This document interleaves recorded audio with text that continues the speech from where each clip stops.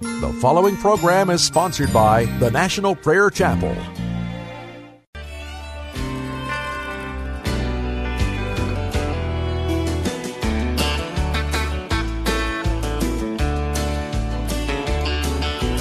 What a friend we have in Jesus, all our sins and griefs to bear.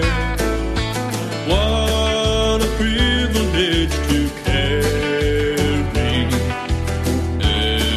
everything to God in prayer. Oh, what peace we often forfeit. Oh, what needless pain we bear. All because we do not carry everything to God in prayer. Have we trials and temptations? Is there trouble anywhere?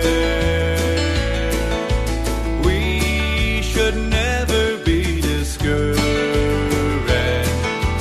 Take it to the Lord in prayer. Can we find a friend so faithful who will all our sorrows share? Jesus knows our every weakness. Take it to the Lord in prayer.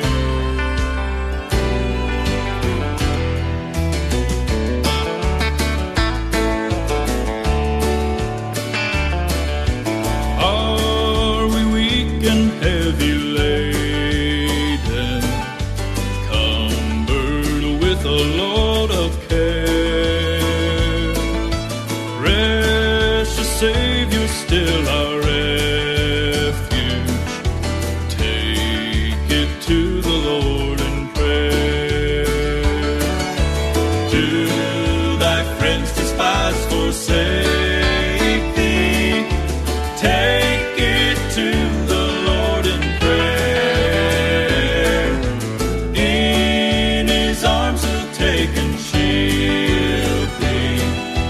Thou wilt find a solace there. In his arms he'll take and shield thee. Thou wilt find a solace there.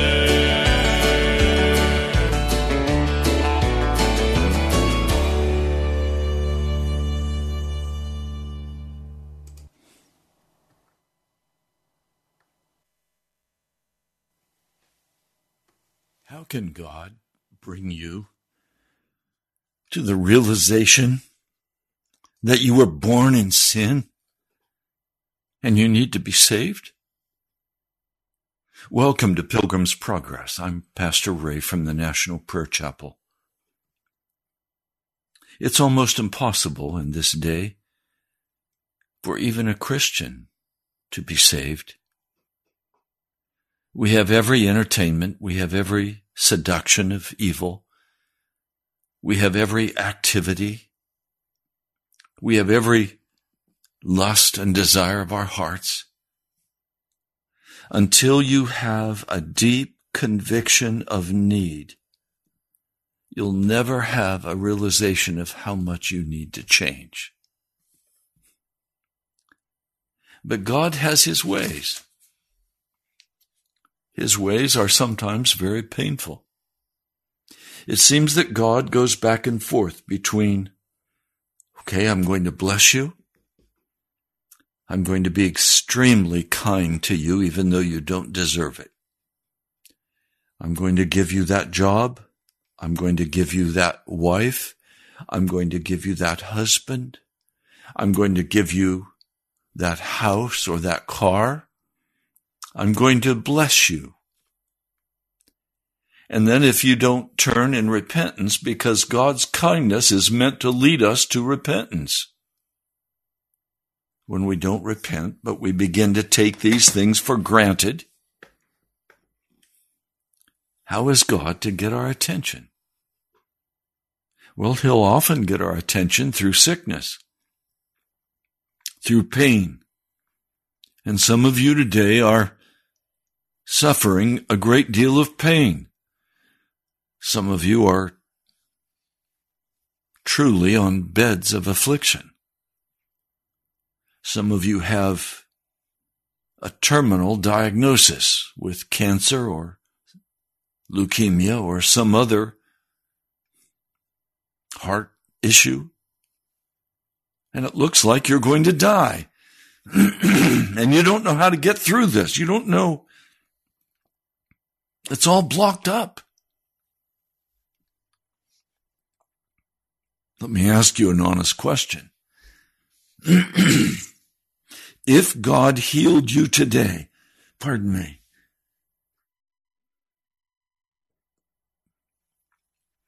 if God healed you today,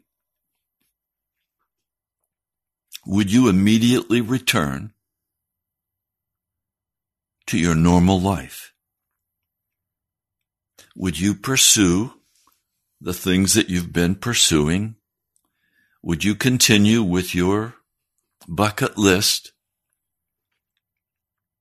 If God healed you today, would you turn instead and seek after God with all of your heart, with all of your mind, with all of your soul, and would you lay aside all of the things of this world and recognize that you have to be serious about God and set your heart on Him and Him alone?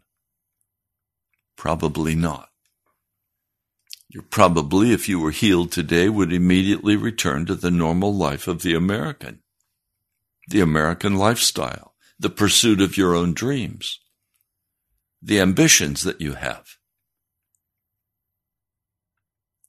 It's almost impossible for God to save even a Christian today because there's no deep realization of our desperate need.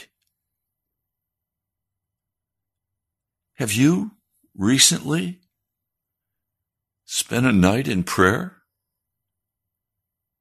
Have you been so concerned about your soul's salvation and the salvation of others that you have wept before the Lord?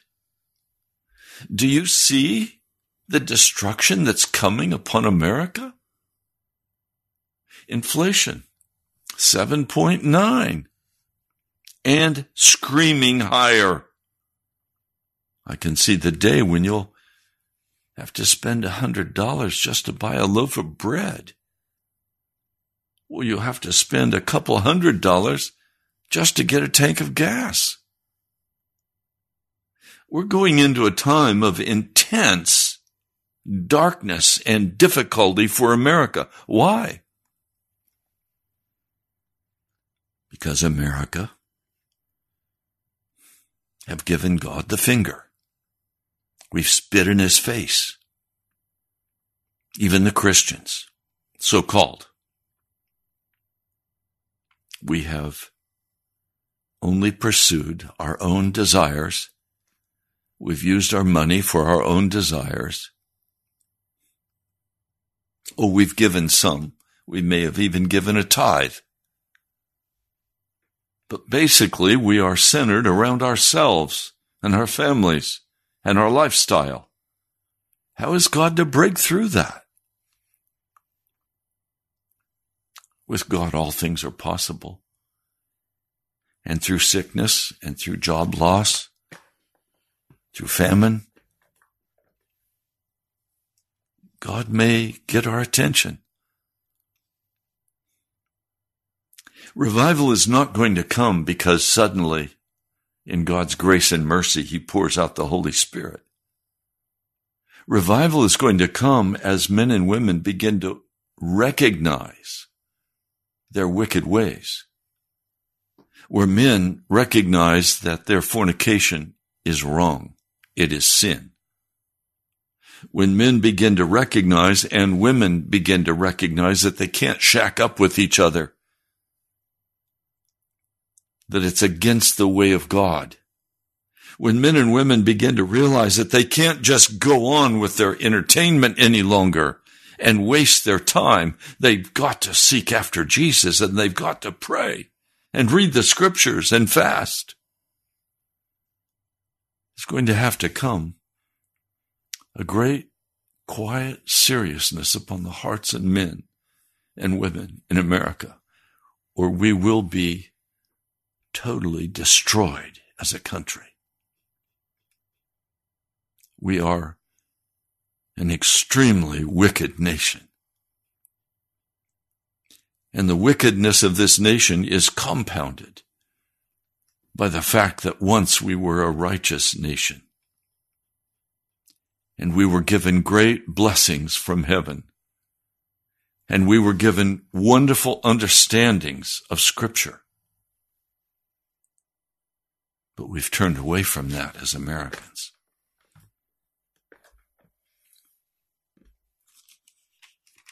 In the book of Malachi, the 2nd chapter. And now this admonition is for you, O priests. And in the old covenant, the priests were set apart. But in the new covenant, all of those who call themselves Christians are called priests. So if you call yourself a Christian today, God considers you a priest in the household of God. If you do not listen, and if you do not set your heart to honor my name, says the Lord Almighty, I will send a curse upon you, and I will curse your blessings. Yes, I've already cursed them because you have not set your heart to honor me. God has already cursed America. And if we do not heed and turn, we will be destroyed. You, your family, your finances, your health, we're in trouble. Now, he says something that is so shocking to me, I don't want to even share it with you. But I want you to see how serious God is about this. Because of you, I will rebuke your descendants. I will spread on your faces the manure from your festival sacrifices, and you will be carried off with it. And you will know that I have sent you this admonition so that my covenant with Levi may continue, says the Lord Almighty. Now this is shocking. But it's saying that God is so disgusted with his people, and he is today equally disgusted with his people, that he will smear on our faces the cow and sheep and goat manure. Can you think of anything that could cause you to feel more filthy than having your face covered with cow pile and the stench and the filth? God is saying, that's what I'm going to do to you in America. And he's in the process of doing that.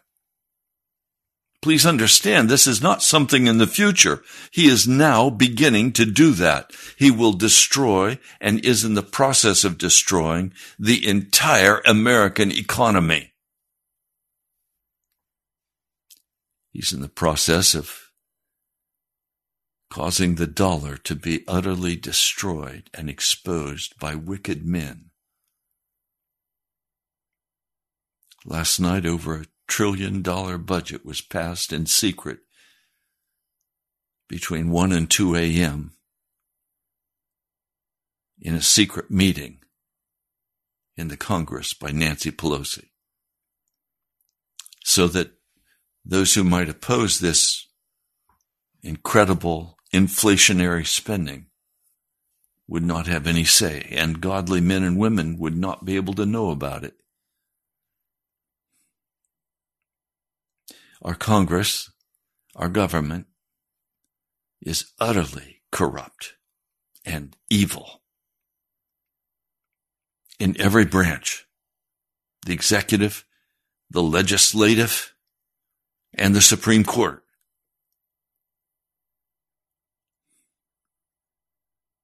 I'm deeply troubled. I see the judgments of God now, war in Ukraine, with America playing, we might even face now atomic warfare. I pray not. But if we don't turn, I know it will come and America will burn. Please understand me. God has so blessed this nation, and we have abused him to such an extent that now God is saying, the day of judgment has come. And we will die. The only possibility is for you to get serious with Jesus about what you know you are sinning in against him, whether that be pornography, whether that be a lust for money, whether that be angry bitterness, if it's a lack of forgiveness in your heart. Some sons and daughters and brothers and sisters, mothers and fathers, don't even talk to each other. Why? Because grudges are held from supposed wrongs of long ago. And judgments are passed, and superiority is there, and scorn is in our hearts. And God is grieved by this. I know people who call themselves very religious Christians who don't talk to their parents, who've cut them off, who've judged them.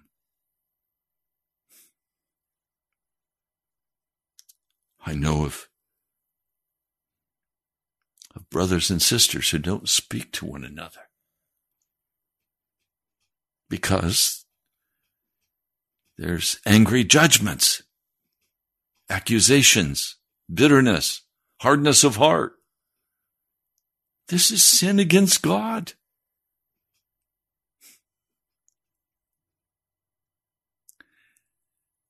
Many, I know, are so filled with addiction to drugs, to alcohol, to food, to games, to video games, to violence. So addicted that God can't break through. What's he going to have to do to break through in their hearts, in your hearts? I'll tell you what he's done to break through in my heart. He put me in timeout. He said, okay, I'm going to take you back from your very successful public ministry. I'm going to cut you off. And I've been there now for many years. And God knows that with me, takeaway works. Timeout works. And so I've become very serious about Jesus. And I come and speak to you in a very serious manner. Not because I'm angry with you, not because I condemn you, but because I see with eyes in the Spirit now, and I hear what he says to me in vision, in dream. I don't call myself a prophet. I'm a watchman on the wall. I read the scriptures. I see the reality of what's happening, and I'm terrified for you.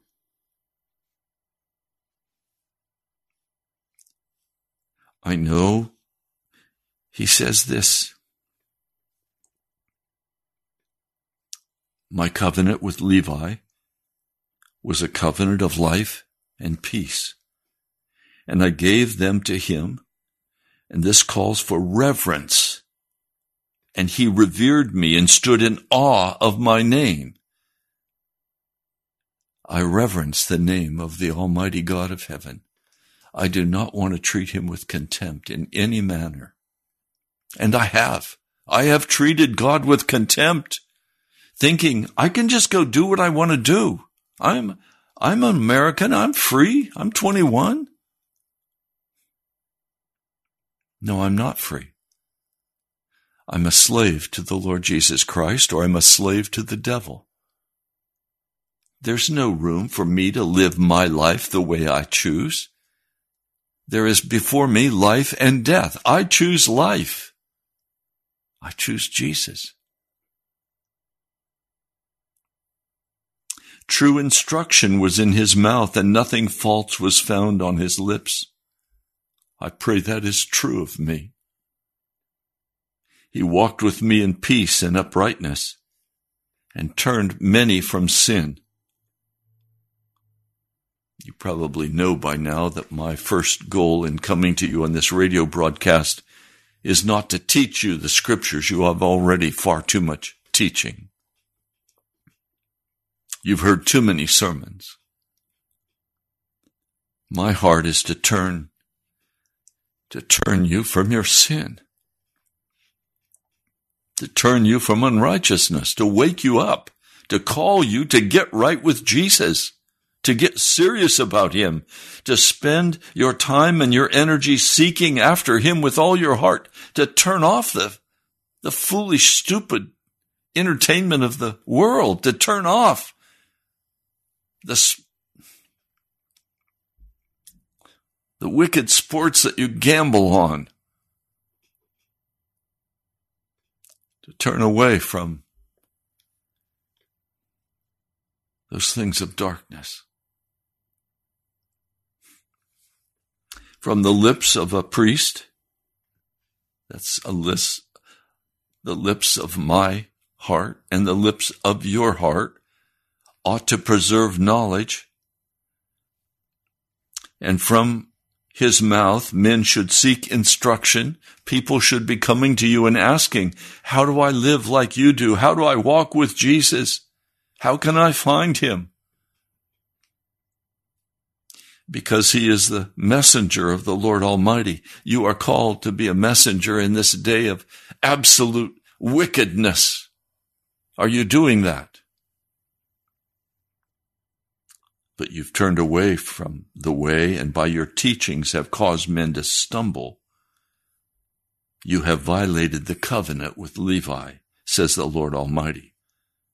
So I have caused you to be despised and humiliated before all the people, and the American church is despised and humiliated before the people. The government says we are non-essentials. Shut your churches down.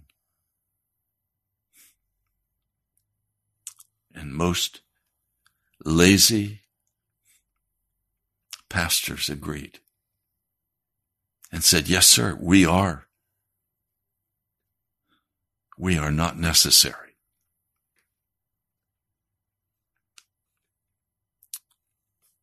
Breaks my heart.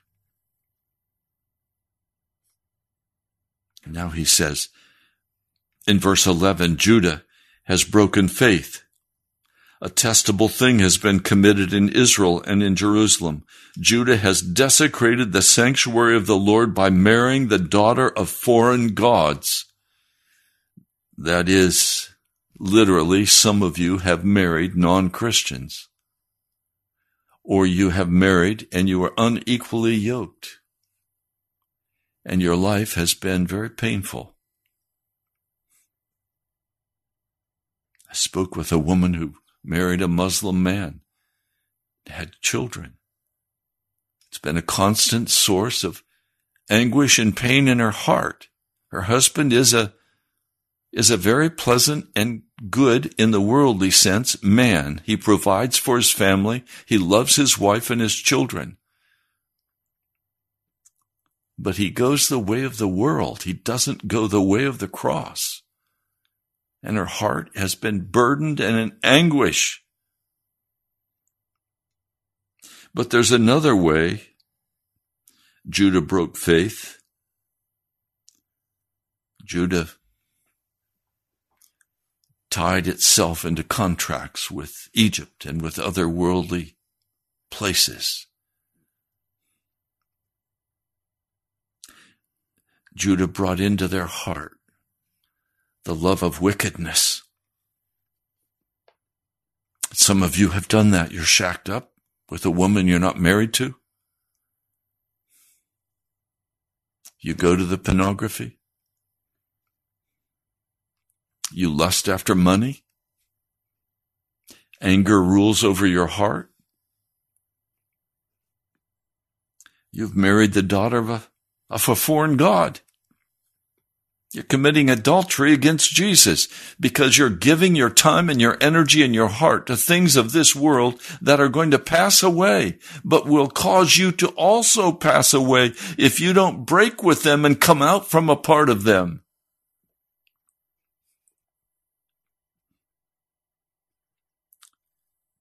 As for the man who does this, whoever it may be, may the Lord cut him off from the tents of Jacob,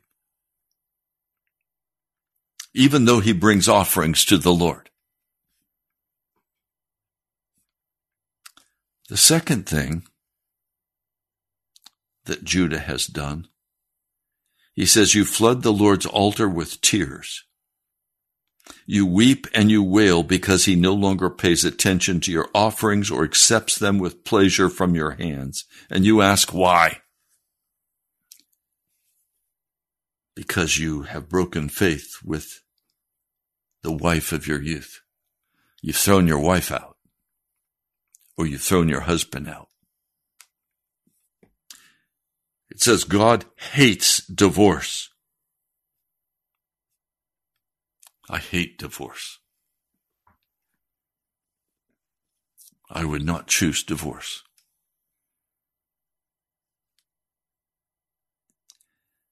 Some couples are constantly bickering and fighting. Why? Because neither one is willing to humble their heart and love the other person and put them first. Now, it takes not just one to do that, it takes both. If one partner is constantly giving, humbling their heart, repenting, and the other partner is constantly accusing and cursing and being physically abusive, that marriage will end in divorce. And the children of that marriage will be destroyed. God is saying, look, at the very basic place where you live with your husband or you live with your wife, humble your heart before God and before them. Give up being right. Stop being defensive. Open your heart, humble your heart, and cry out to God for your partner. Pray for your partner without pride and without ignorance, without a lack of understanding. This is life and death for you.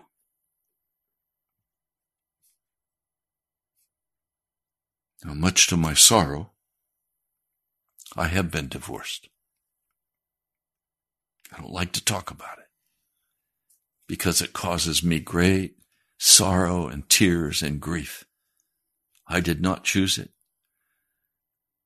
I did not yell or scream. I was not abusive in any manner. But my partner that I thought would walk with me chose the way of the world and scorn and arrogance and pride, stole a great deal of the Lord's possessions.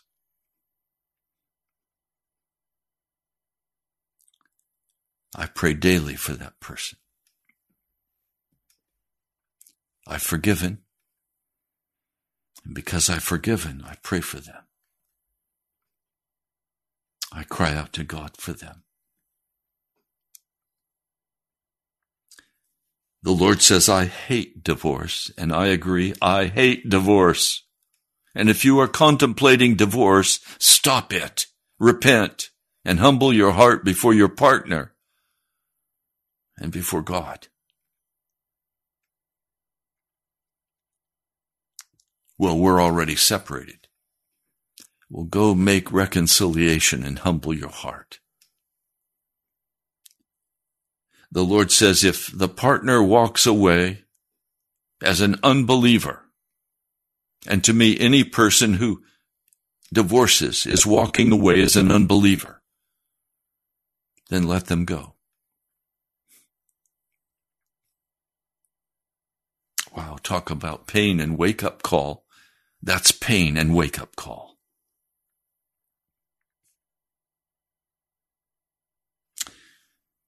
There is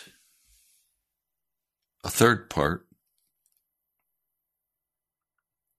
The Lord says, you have wearied me, you have exhausted me with your many words. People call themselves intercessors and they pray constantly, but nothing happens. You're just wearing God out with your words.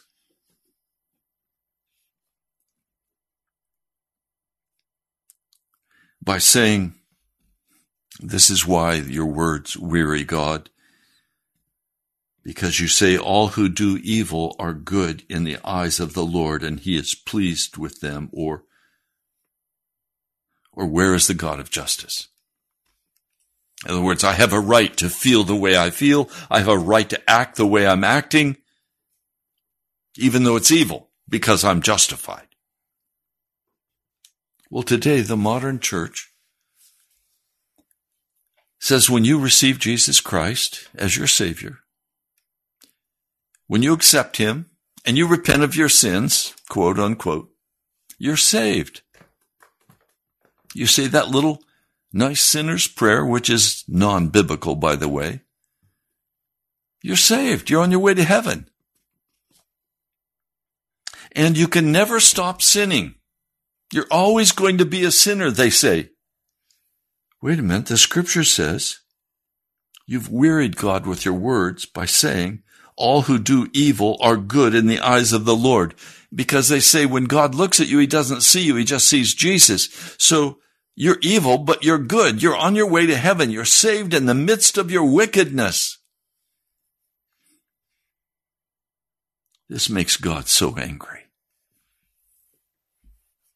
Makes God so angry. I've said before, because I preach this, and I preach Romans, the 6th chapter, and I preach 1 John, the 3rd chapter, and many other portions of Scripture, I was summarily kicked out with the National Prayer Chapel from the Anglican Church. The Anglican bishop could not tolerate this heresy in his church. Poor man. I pray for him. I pray for him. I've listened to him preach a number of times. And every time he gives a wonderful message of the gospel, and then at the end he pulls his punch and he says, and I'm so glad you all are saved. Even in the midst of your sin, you're saved. He's a liar. He is under the wrath of God.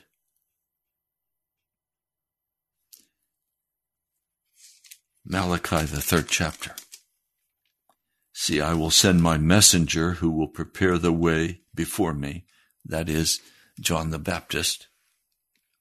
And suddenly the Lord you are seeking will come to his temple. The messenger of the covenant whom you desire will come, says the Lord Almighty. And he came to Israel. And they rejected him. They threw him out. They murdered him. It's not a new thing that people will not accept the word that I'm preaching. It's not a wonder that people get angry when they're told they must leave their sin if they're going to enter into heaven. the wages of sin, now and always, will be death, eternal death. You can't change what the scriptures say. God doesn't change. He's the same yesterday, today, and tomorrow. And he hates sin. He cannot tolerate sin in his kingdom. Now, in verse 2, he begins to speak about the final coming of Jesus. Who can endure the day of his coming? Who can stand when he appears?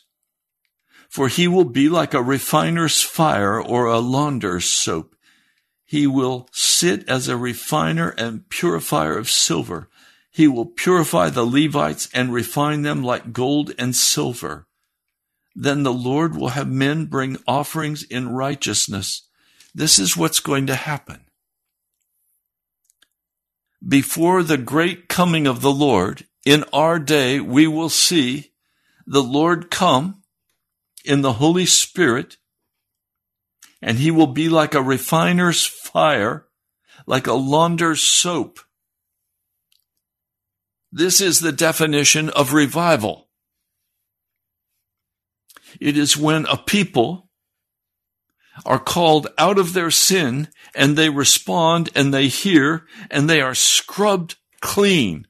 And then the Lord said, "You shall live and not die." I woke up this morning welcoming the presence of the Holy Spirit. And I said, "Oh, Holy Spirit, scrub me out. Scrub my heart out. Scrub everything about me. Come as a refiner's fire in my life. Let there be nothing in my heart that would in any way walk in darkness." I know of no known sin that I'm walking in. I'm walking clean before God. But I know there is still that human part of me that I'm terrified by. I don't want to treat Jesus with contempt. I want to honor the name of Jesus. I know I'm yet very immature and can quickly turn to the ways of darkness if I don't put them to death daily by the Holy Spirit.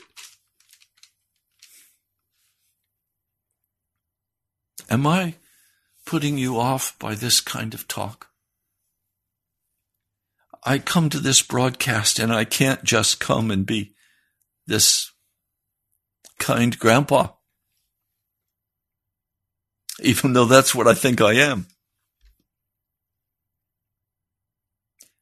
I can't not be honest and straight with you and real with you about who I am and about who I'm calling you to be.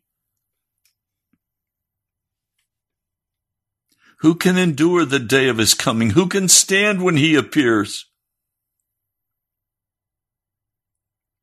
Then the Lord will have mercy on men who bring offerings in righteousness. So I will come near you for judgment.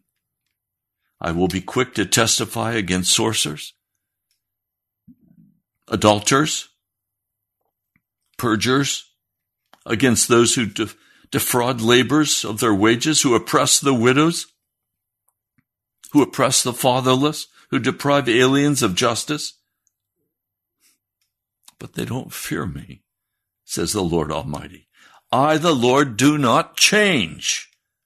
Malachi 3, verse 6. So you, O descendants of Jacob, are not destroyed. We have not been destroyed yet in America because God doesn't change. He is a God of extreme mercy and love and kindness.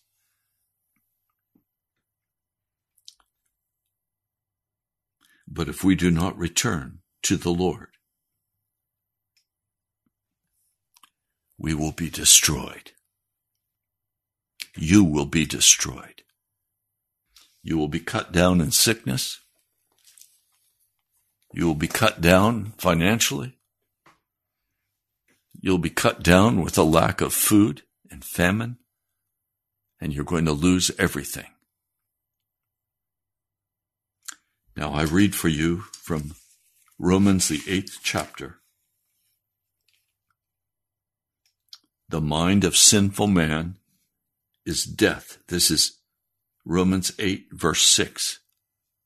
The mind of sinful man is death, but the mind controlled by the Spirit is life and peace. The sinful mind is hostile to God. It does not submit to God's law, nor can it do so. Those controlled by the sinful nature cannot please God. And I add, even though you are extremely religious. You, however, are controlled not by the sinful nature, but by the Spirit, if the Spirit of God lives in you. And I pray that is your condition today before God. And if anyone does not have the Spirit of Christ, he does not belong to Christ. But if Christ is in you, your body is dead because of sin, yet your spirit is alive because of righteousness. In other words, you died to sin. You were crucified with Christ. If the Spirit of him who raised Jesus from the dead is living in you, he who raised Christ from the dead will also give life to your mortal bodies through his Spirit who lives in you. Therefore, brothers, we have an obligation, but it is not to the sinful nature to live according to it. For if you live according to the sinful nature, you will die.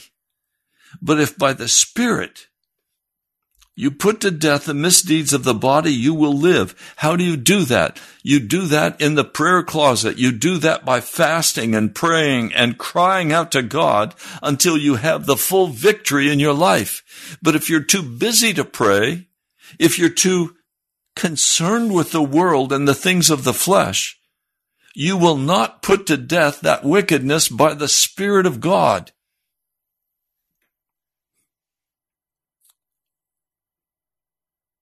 Oh, my brother, my sister, what are you going to do? The Lord says if you put to death these misdeeds of the body, you will live. I want you to live. Some of you are undergoing very painful trials, those sicknesses, those financial setbacks. All of those are meant to cause you to turn and cry out to God.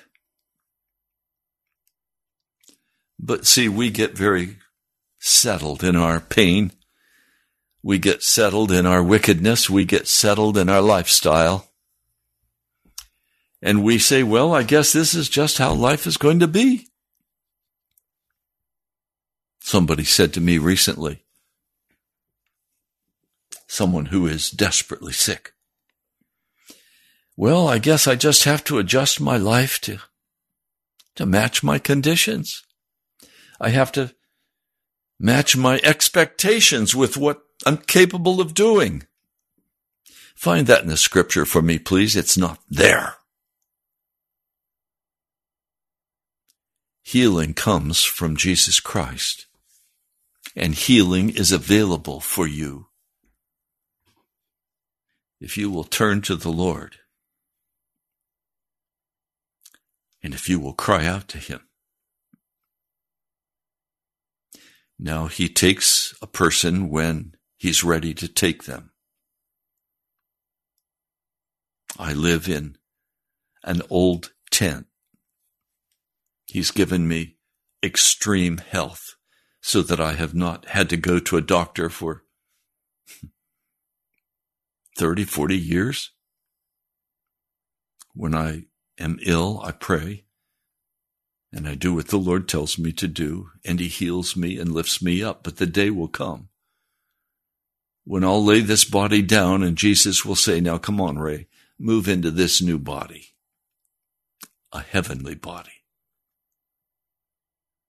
Okay.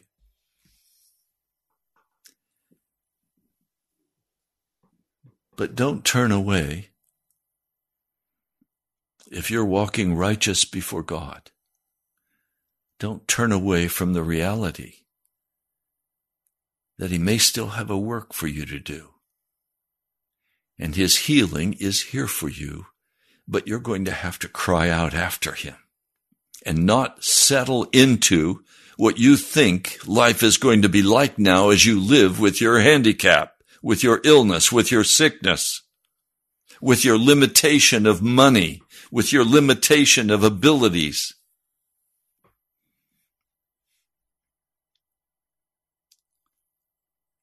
I know God is the same yesterday, today, and tomorrow.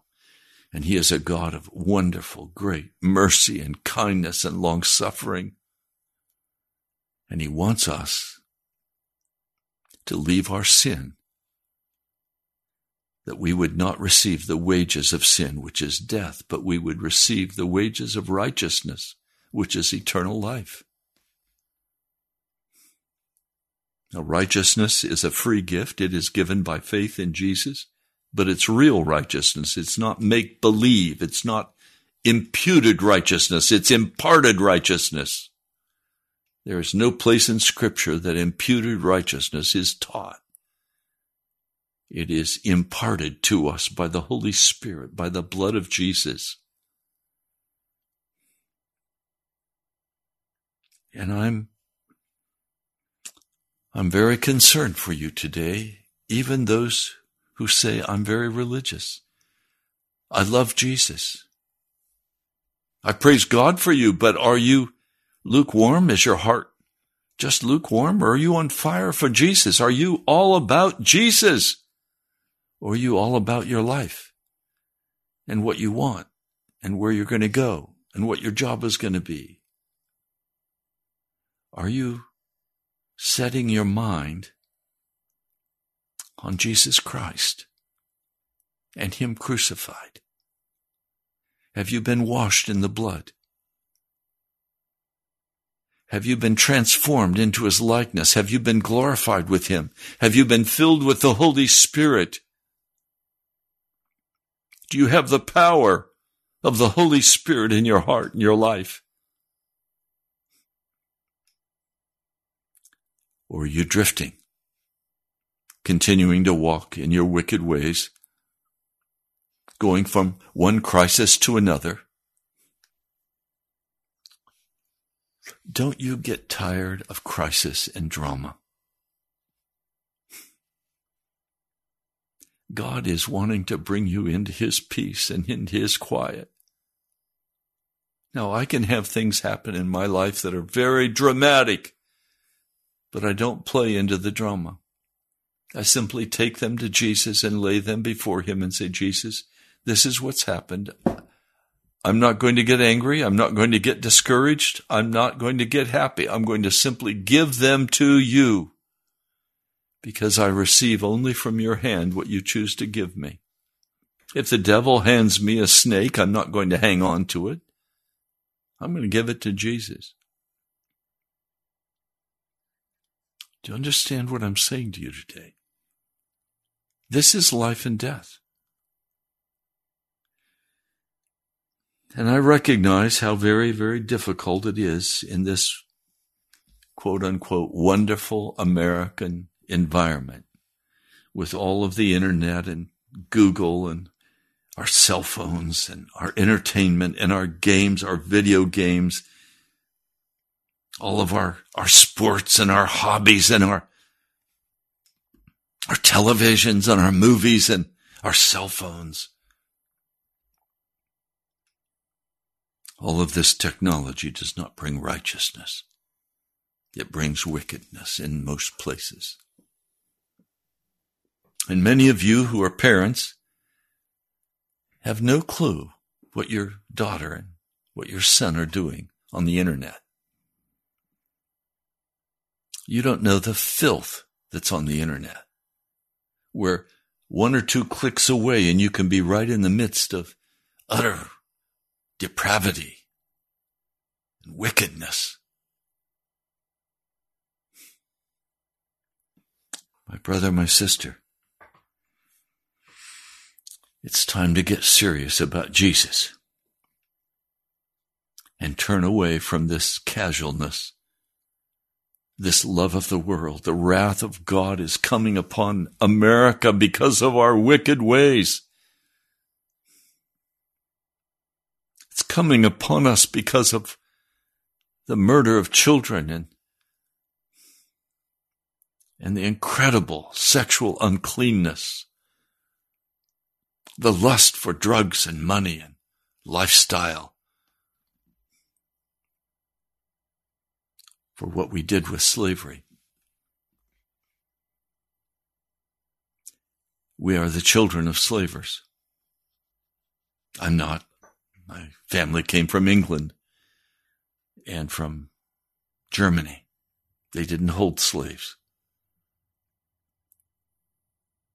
But I want to tell you, the sins of the generations in the past have stacked up to heaven against us because we have not repented and walked righteous before God.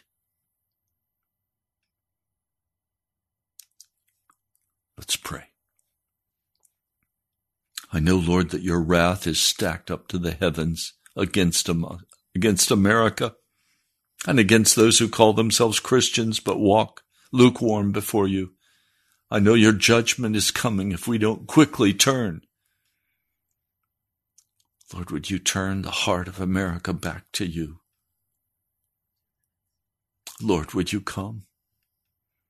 I know you are a God who is loving and merciful and kind beyond measure.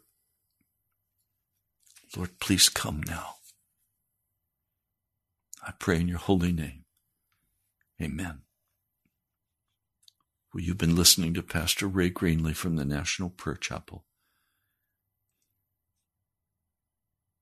Very few will tolerate these words. I pray you will. I'd love to hear from you. You are the ones who, by the power of the Holy Spirit, are prompted to give, and that is very necessary right now. Write to me at the National Prayer Chapel, Post Office Box 2346, Woodbridge, Virginia, 22195. Again, that's the National Prayer Chapel, Post Office Box 2346, Woodbridge, Virginia, 22195. You can also go on the internet, and it's always a great encouragement to me to see who comes. And always a great encouragement to me when you respond with a message, or you respond by giving online. Ellen, thank you. You've been faithful for so many years. Thank you. Karen, Amelia, thank you. I pray God's blessing for you. Go to the webpage, nationalprayerchapel.com. I'll talk to you soon.